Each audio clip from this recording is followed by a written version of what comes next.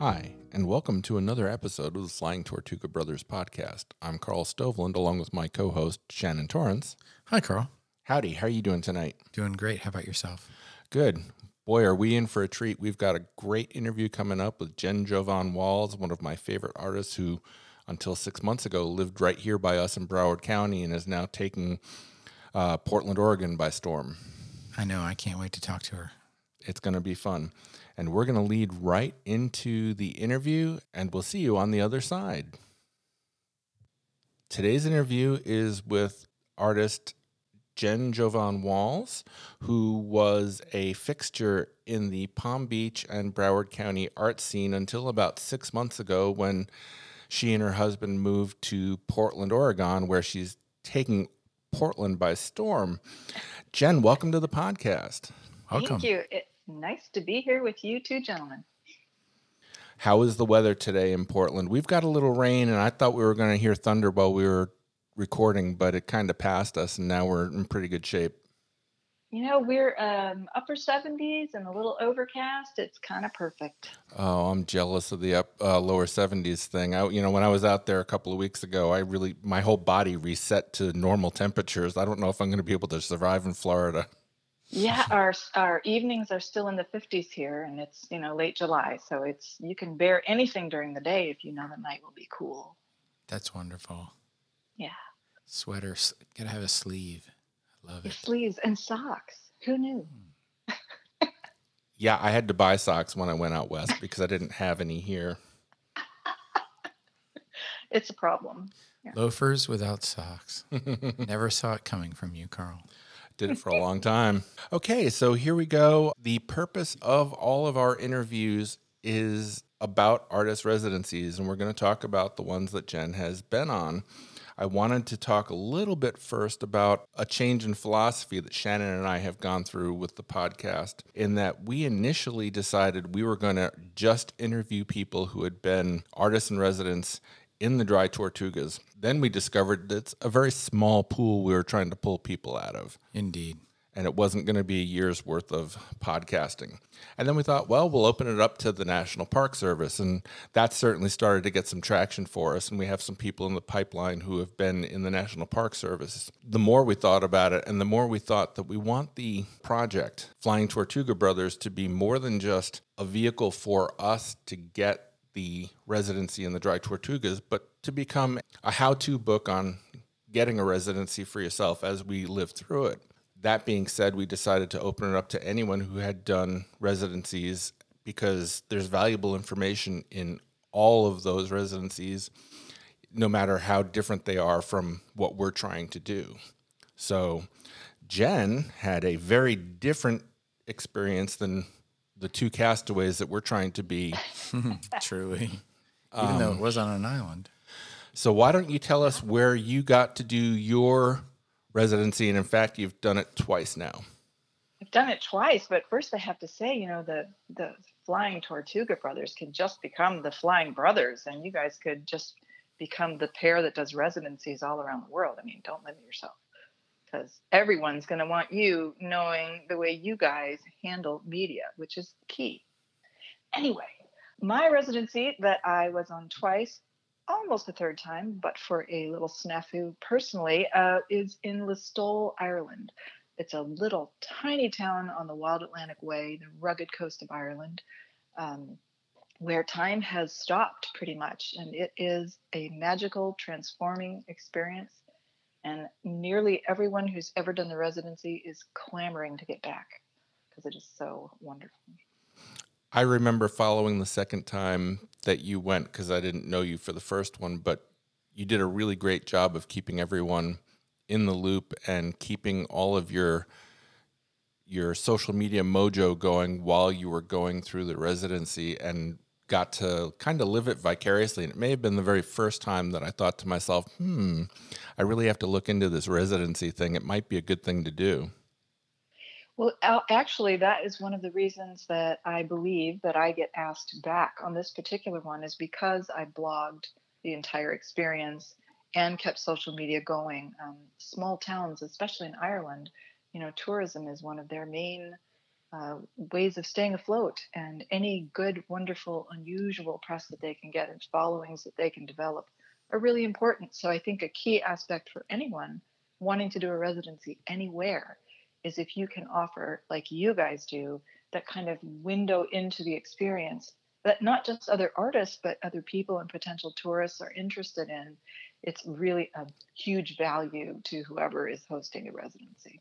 Well, not only the host, but obviously for the artists themselves. I mean, you and I have talked about this a dozen times now, that the connection with the artist and the buyer, the art buyer, that connection that makes them buy multiple pieces is huge, and that comes from them, getting to know you and being part of your life, and that's really where the social media stuff works so well for me. Oh, for sure. I mean, for me, it's a no-brainer that I'm going to blog whether or not it's good for whoever I'm staying with, because for me, it's all about connecting my story with the people who are interested in my art, because I think we're selling ourselves. We're not selling really art. We're selling us and our stories, as you said.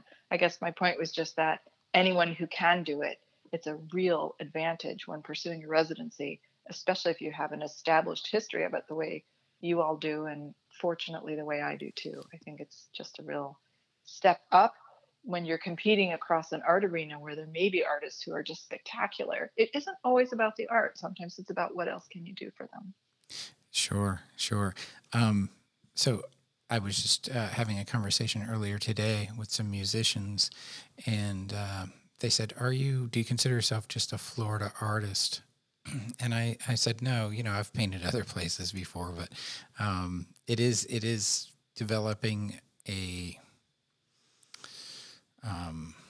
persona and a language where you actually reside or where you travel to frequently. So a lot of artists I know travel from here to Maine or here to Asheville, and they're sort of snowbirdy, but they have successful careers in both places. And I think that is all about bonding with the populace, wherever you are. And that's really what culture is about, is connecting directly to the environment that you're working in. Absolutely. Especially if you're going to another country. First of all, you're going to be fascinated by everything that you're seeing and experiencing. But the same way, the locals are fascinated to get to know you and whatever story you're bringing and whatever your quirks and unusual mannerisms and ways of speech are. It's just a wonderful way to delight and entertain each other. Isn't that the most wonderful thing? I mean, it's the most Yeah. wonderful experience, really. For sure. Yeah. And I think I connect with both of you on this one in that, Jen, you have your social media presence. Now for you, it's your social media personality. I know you well enough at this point to know that that's just Jen. There is no artifice to that. Shannon, on the other hand, has a little bit of a shtick that really works well for him when he paints at the beach. He's got this vest on and he shows up with this 1940s Dutch bicycle that's an industrial bicycle with his paintings hanging off the side of it. And, when Shannon's there, he's there. And I think, I like that approach. And, people know Shannon, they recognize him. And I think that just flows into getting the following. Well, they'll talk to you. When people talk to you, it's like, I think like Jen, when they're just as interested in her when she's there, because probably her accent or the way she dresses is a little different, or whatever draws them in, and then the communication and conversation can start. It's beautiful. That's great. For sure. I said it's great that a residency does that. That's basically the beautiful nuance of a residency. Yeah, there was one time actually where I was unusually dressed, but that's because they dressed me. And that was when I was there in December, and they asked if I'd be willing to dress as an elf. I didn't really know what I was in for, but I was in a full elf outfit out in the freezing rain as they were starting the Christmas celebration in the town, and ended up on the front page of the county newspaper. But strangely dressed, but seemed very appropriate for where I was. So they bumped the farm report so that they could put your picture up, huh? Well, I guess I don't know if it was because it was me or just because elves, but whatever. It was interesting. Was that Hugh Grant standing with his arm around you? No. not at all. A bunch of little kids who are very wary of the overly friendly It elf. just sounds like a Appropriately perfect so. Hollywood movie script. You and Hugh Grant in Ireland. Yeah, no, so no, it would have been Damien Stack if there was going to be someone in the picture, and if Okay. you were going to go to Listowel, you must know Damien Stack because he's although not officially the head of the town, he is by far and wide known as the one who takes care of all the residents, even though he has nothing to do with the residency. So he, thanks to him, residents don't generally ever rent a car. We take a bus from the airport, or in my case, I'm very lucky. He'll meet me there at some god awful hour and pick me up because he's a very nice human. And then he provides personalized tours whenever you're not working or not painting. He'll show up in his car with a glove box full of candy, which is his way of keeping us alert and awake, and a lot of old 70s music. And we drive like a bat out of hell down one lane roads, playing chicken with other cars and tractors, and show you all of Ireland. I think that's the only way to see that is wine gums in the glove box and driving at 100 miles an hour, dodging sheep as you go. That's exactly. And it's a rite of passage for all of the residents there, I believe. So can I ask, what was your biggest takeaway creatively from your experience there? The first one. The first time I went? Mm-hmm. So the biggest takeaway for me was that I needed to leave my home and my surroundings regularly and be fully immersed somewhere else in order to really feel the extent that I could reach creatively. I think we really censor ourselves when we are in comfortable surroundings. And we are also pressed for time when we are in our own surroundings. We're distracted by too many normal daily things. Boy, can I relate to that? I know that the 3 weeks that I spent in the Pacific Northwest just absolutely changed me. It reset my clock and speed on how I do things and what I was focusing on. It really came, and it's carried me over here. I'm just going 100 miles an hour and keeping track of everything and looking at residencies all over the place because the experience was so great. While we are teamed up together to try and do this Dry Tortugas one, we're both looking independently at other residencies. And in fact, Sean Moss, who I drove through Oregon and Washington with and spent 9 days camping with, is talking about next summer putting together a month with 4 or 5 photographers in a van and going through Alaska that way. So sounds like a movie. I would be, yeah. 4 or 5 photographers in a van. Sideways, the Alaskan version. For sure. But don't you find, though, and didn't you find during that time that the well of your inspiration is much deeper than you ever get to tap in your regular life? Yeah, because I had worked really hard on the front end to make sure that all the bills were paid, everything that could break at home was taken care of, and that there should be, smooth sailing for the 3 weeks I was gone without there being any real pressure from that kind of stuff. Exactly. And you have to do all that prep work. Well, I guess if you're a warrior like I am and like I think you are, we're more type A people. I don't know about you, Shannon. I don't think there's a type. He's typeless. But in order to, but I guess my point is just that there's so much more that we can reach into and pull out of ourselves when we leave where we are. I totally agree. I mean, I've always had this thought in the back of my head about painting versus writing, and sometimes the well fills up and you can paint a lot of great paintings or attempt a lot of great paintings and you get a few good ones. And then suddenly it's like writer's block, you can't write. And then you can write poetry or whatever. But being in a new surrounding and around different people and maybe a different culture if you're traveling across the ocean or to the other side of the states, that would open up because everything is new. So, Yeah. of course, you feel childlike in a way, which is the basis of creativity, I think. I Well, think you captured it right there. Yeah. that's exactly right. And I mean, look at what I did while I was gone. Out came the watercolors. I'm so glad that I threw a travel set and some paper into my bag, because once I kind of got finished and I had a couple of days on my own, I was a little prolific, 5 watercolors in 2 days. And Right. that energy I've been feeding off that energy ever since. So yeah, I definitely think that that's it. You have to shake the dust off yourself and move out a little bit. So, what was a typical day in Listall like during your residency? How did it start? So it's very interesting. Let me describe the situation for you first. The Olive Stack Gallery is in a 4-story walk-up that was built in the early 1800s, I think. So the gallery is in the main floor. The second floor is the studio and living space, and the studio is massive with skylights and everything in it. And then there's another floor with a bedroom and bathroom, and then the princess room, as we called it, way up on the tippy top, peeking out of the attic, with another bedroom and a bathroom. So you start with the surroundings that are enchanting.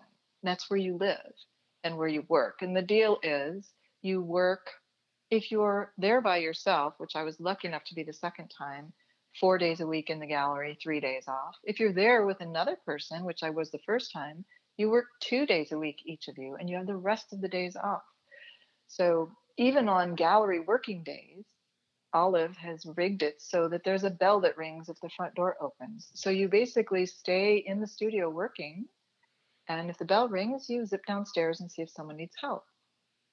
Otherwise, you just creating or exploring when you're not working in the gallery. So the second time I was there, I had a lovely routine where I would get up at the crack of dawn and go for a walk in the town, and then go to the bakery across the street where I would meet Mary O'Flaherty, one of the shop owners, directly across the way, and we would sit and shoot the breeze for a while, and then I'd head in to run the gallery and work. And then as soon as the door closed in the evening, Damien would whip by and pick me up, and we'd race up a mountain to try to see the sunset from the top of some height somewhere, or to see some bizarre relic or something that he would have in his mind that was important to see. So it was full on every day. It sounds sweepingly epic. It was. Yes. This is a month away from home, and you're right, we have to walk away from our lives kind of for this period of creativity, and as artists we need to do that for ourselves. But how do you plan? What is your process for getting ready for being gone from your family and your life for 30 days? I tend to be pretty organized in general, and so I just make sure that everything is paid up or paid in advance or electronified, so that I could electronify. Is that a word? Yeah, it works. Yeah. Okay. I'm Sure, making up sounds words good to now. me. I made up words Shannon, all the thank you. time. Okay, so make sure that I could handle it from there if I needed to. So just making sure that everything is done ahead, or that if I arrive and it's a few days behind, whatever it is, that I can quickly catch up on it. And so a lot of preparation, way more preparation the first time than the second time, because I realized I really shouldn't bring anything the second time. So That you're was my like a epiphany. through hiker on the AT that's doing it the second time. You realize you carried too much stuff the first hike. Yeah, right. So exactly. So the first time I brought everything. I brought paints. I brought my plein air easel. I brought clothes. I brought toiletries. I just had a massive amount of stuff because I didn't know. And then the second time I realized, after I donated all the clothes I brought in order to make room in my suitcase to bring stuff back, I realized, let's not do that this time. So I did it differently the second time. I had all of my art supplies shipped from Jackson's in the UK to the gallery. Just a huge box arrived. Didn't have to bring a darn thing. Yeah, that's brilliant. And then after being in another country, I realized how perversely overclothed Americans are. In Ireland, you'll see a person wear the same outfit every day for a week, Uh, and then they will change outfits, As long as right? it's clean, why not? Exactly. In Ireland, which is chilly, most things are not getting sweaty or unkempt anyway. So I realized I don't need all that stuff. And I only brought clothes I hated because I was going to donate them at the end so that I could fill my suitcase with all the art I created and all the beautiful things I collected while I was there. Nice. Yeah. They called me fashion plate in London. Did they really? No, I didn't take that many clothes, but literally way more clothes than I needed. Shannon Yeah. definitely has more of a flair for clothing than I do. I mean, I've been here 3 years and I've been wearing shorts and t-shirts ever since. He's got more style than I do by a long shot. Well, he's got some hats. Oh, yeah, I have a hat problem. Yes, I absolutely. like it. I think there's a program for that. Hi, my name is Shannon. Hats anonymous. Leave your hat on the rack at the door when you come in to talk about your hat problem. Well, you best not be wearing a hat when you're going to that meeting, right? Yeah, absolutely. Lock it in the trunk of the car before you go in, I guess. Or just lose it. I've done that enough times in restaurants here in town. I think they're holding them hostage at this point. Carl will be back. So one of the things I wanted to chat about was I absolutely adore your whimsical characters that fill your paintings. And obviously I really like them since I have several of them. Yay. What arc do they go through? You know, how are they influenced by being away from home? Do they become Irish while they're there, or do you develop a whole new set of characters? Do you paste new personas on your existing characters, or do new ones come to life while you're there? So it was interesting. When I first went, I didn't think I could bring, all the acrylic paints and things that sometimes paints get confiscated when you're going over there. So I went full on watercolor um, and plein air painting when I went the first time, which isn't the way that I usually create. So by the time I was a couple weeks in, I was like, yeah, no, I can't keep doing this. And I went and found a bunch of paints and started scavenging bits of wood, and people started bringing me wood because I love to paint on scavenged wood. And so before you knew it, I was creating Irish characters after seeing so many of the local theater and music productions. And the first time I was there, it was the Gypsy Rose Festival, which is when the itinerants or travelers come through town, and they come in the full wagons with all the regalia, and they're crowning their, basically their prom queen or whatever it is, or for the year. And I was so influenced by their dress and their fresh faces and the freckles and everything that I just started creating Irish characters. And the Irish are very proud of their country and responded so well, even to my whimsical work, that 90% of those sold right out of the window. Which I was surprised by because Irish art is quite traditional for the most part. Well, I At think they least it also is there. have an eye for talent, and they scooped it up because of that. Well, you're very kind, but definitely, the watercolors. I did them, and it was nice to go out and do that and be on location. I was with an incredible oil painter, a plein air painter, when I was there, and it was nice to just be in her shadow for a bit. But no, the characters had to come out. They just always come out, Carl. They do. I mean, that we've talked about that before, where you don't really know what's going to happen when you get in the studio. That one of them will start clamoring from the corner to get some attention from you, and next thing you know, they're in a painting. Exactly, and they're very bossy, and so I just listen and do what they say because they're mean, some of them. Yeah, you got to do what you got to do with them. I feel like perhaps some of them influenced the characters in the recent book. In the Storyteller's Apprentice, Yeah, in for the Storyteller's sure. Apprentice, exactly. For sure, because when I was working with the author, Jana Kumaro, and she had this idea of a caravan or wagon, I went back to all my photos and characters that I'd done when I was back in Ireland and just was able to just mine that gold. Yeah, I There felt they like I were. saw that in the characters. So they've definitely had a different feel than some of the stuff that I've seen you paint here. So obviously that worked really well to have that to pull from. Yeah. Yeah, and it was helpful because the Irish are so steeped in folklore and fairy rings, which there are fairy rings, and I got to see some of them. You don't want to go on certain days or certain times of the year because The fairies are not necessarily nice, I've learned. But there's so much folklore there, and they so embrace it, um, that it just became part of the characters as well. They became more enchanted, I think, which I delight in. It's kind of funny.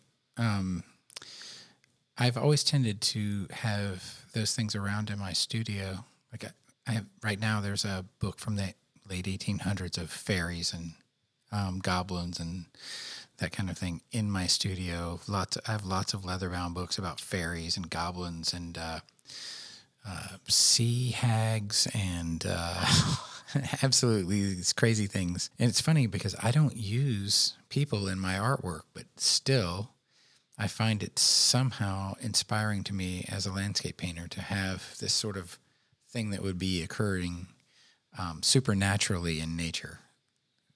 So Only an artist like you would see that, though, where you're not just painting the landscape, you're painting the setting for something fantastical, right? some supernatural event.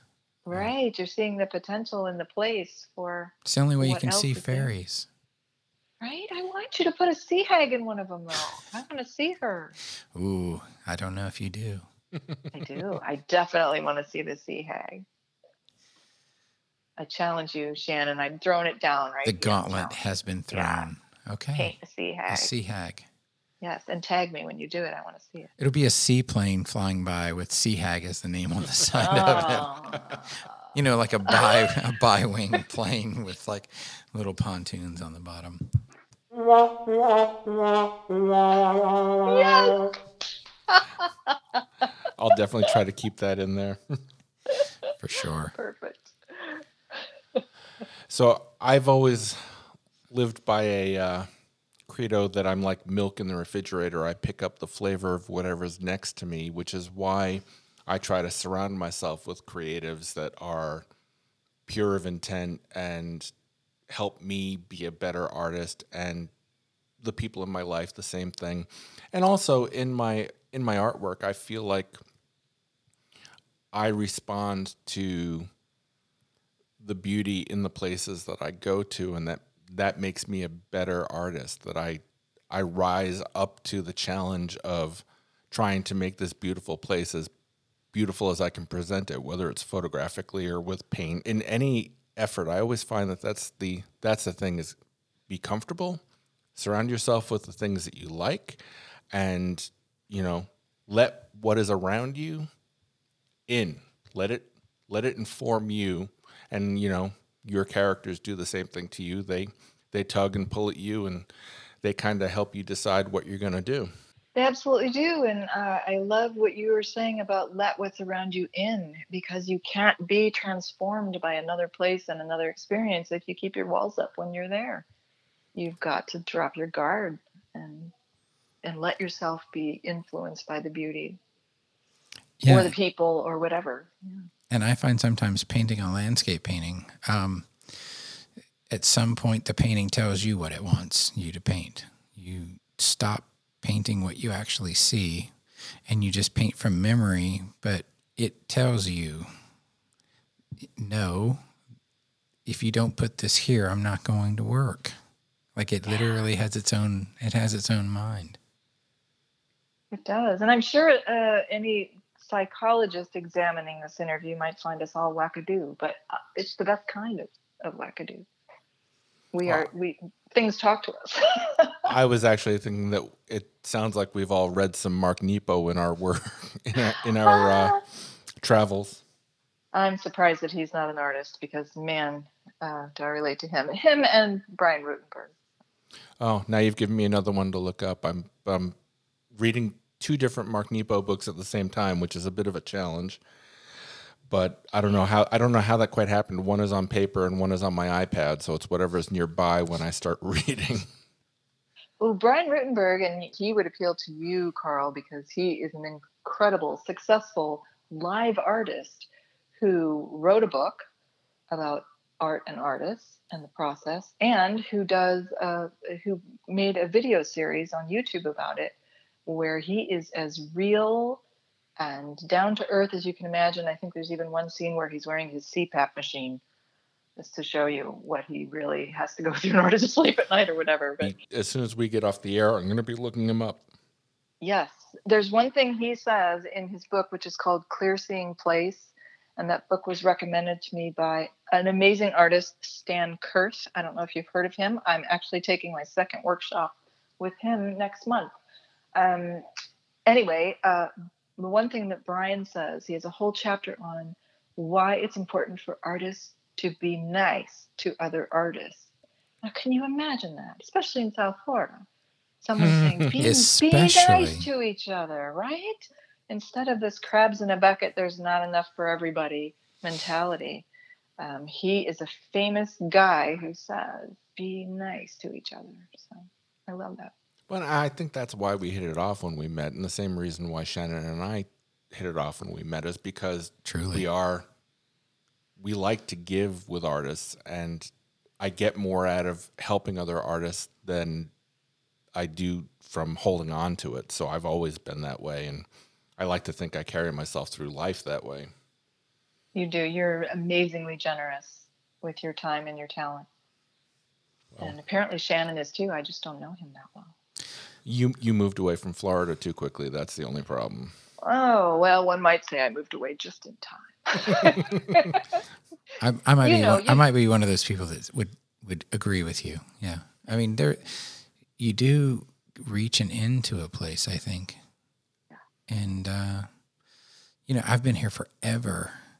I love Florida. I'm a native Floridian, but at the same time, it took me so long to see the beauty in a place to actually paint it, that I was running and screaming from here constantly. And then when I finally was able to see what it was beautiful, I've been painting that now for a while, but now I'm kind of like, I want to stretch my wings a little. I want to paint some woods and some mountains and some mist and some rain and I want to go out where Carl was. Sounds like you're heading to the Pacific Northwest. I know.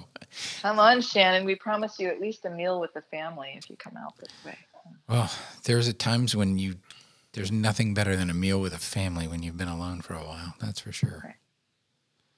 And actually, Jen, I have to thank you again, because when I was out in Portland, and you gave me all the tips for what to see in a very short time, but also your entire family took me out to dinner at Ned Ludd, and we had a marvelous time. Got to meet both of your sisters and spend time with Ron. It was a wonderful evening, and I can't thank you enough. It really was a great way to help be part of what bookended 9 days of camping and living like an ape in the woods.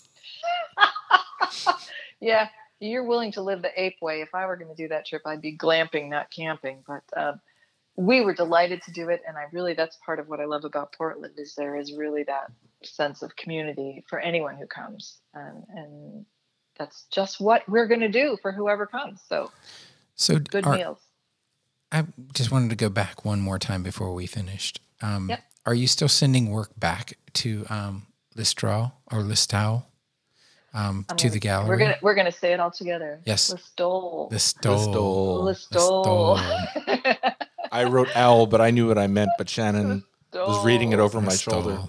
I know it looks like towel, and it took me, the whole month I was there the first time to get it. I'm not sending work to the gallery. It doesn't work that way. You sell through what your art is there, and then until you come back to work there again, you don't have art at the gallery. However, having said that, I have more collectors in Ireland now, and I ship art to collectors in Ireland regularly. It really expanded my collector base tremendously.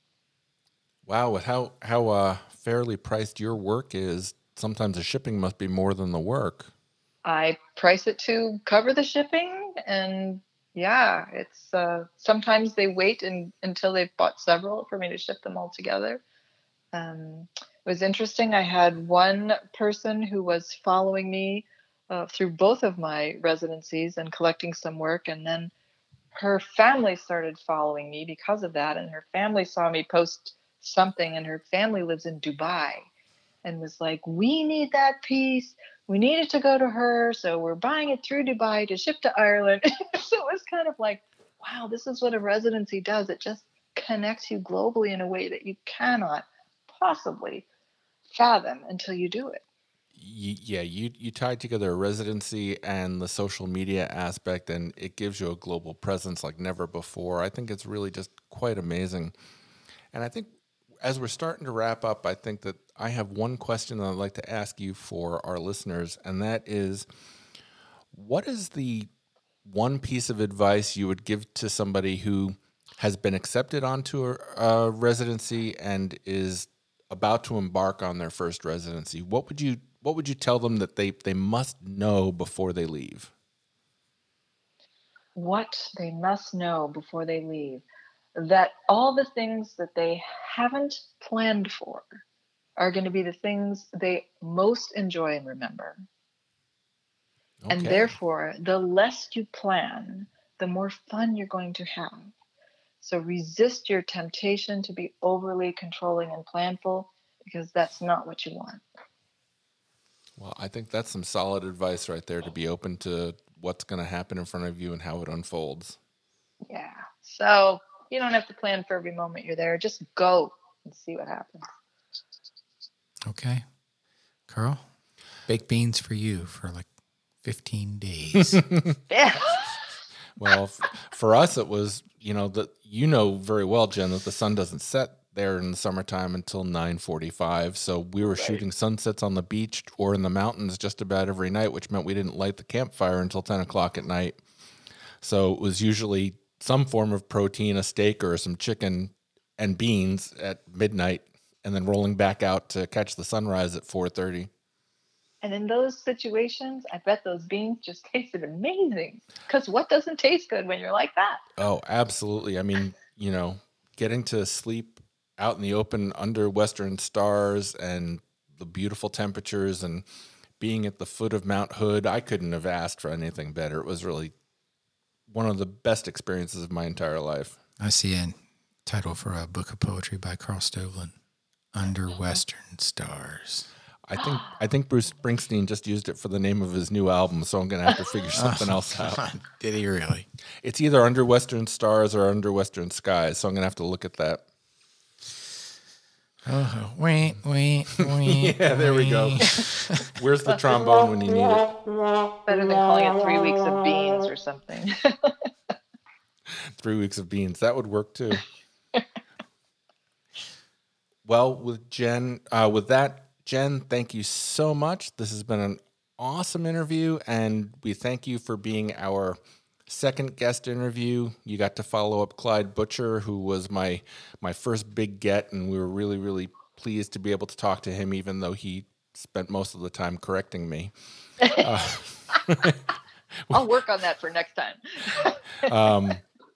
But thank you so much for spending the time with us. It was enjoyable for us, but I think also educational for our folks that are listening.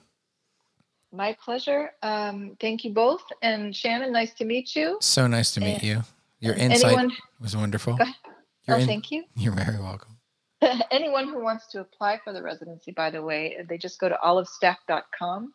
I believe applications open up every January. I know they're booked through 2020 right now. So mark your calendar for next December so that you can get ready to start applying. I'm going to put links to different residencies on the website in the next couple of weeks, so I'll make sure to add that one. Perfect. Me too. Yay. Terrific. Thanks so much, Jen. It was great talking to you. You're welcome, guys. Ciao. Bye.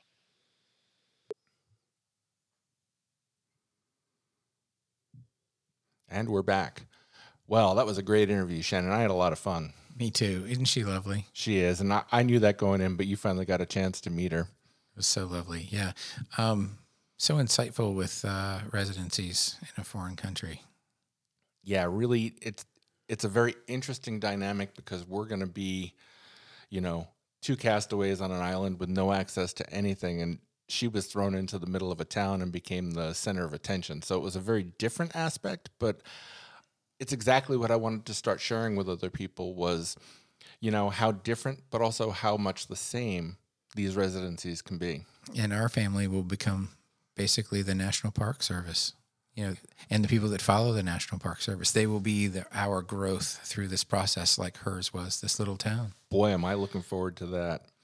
So we are in really good shape. We now have 3 or 4 people in the pipeline. Our next interview is going to be a woman who just recently finished a residency at the Key West Studios, and she is a marine researcher and artist, and we are going to be talking about all kinds of great stuff. Yeah, her work just looks amazing.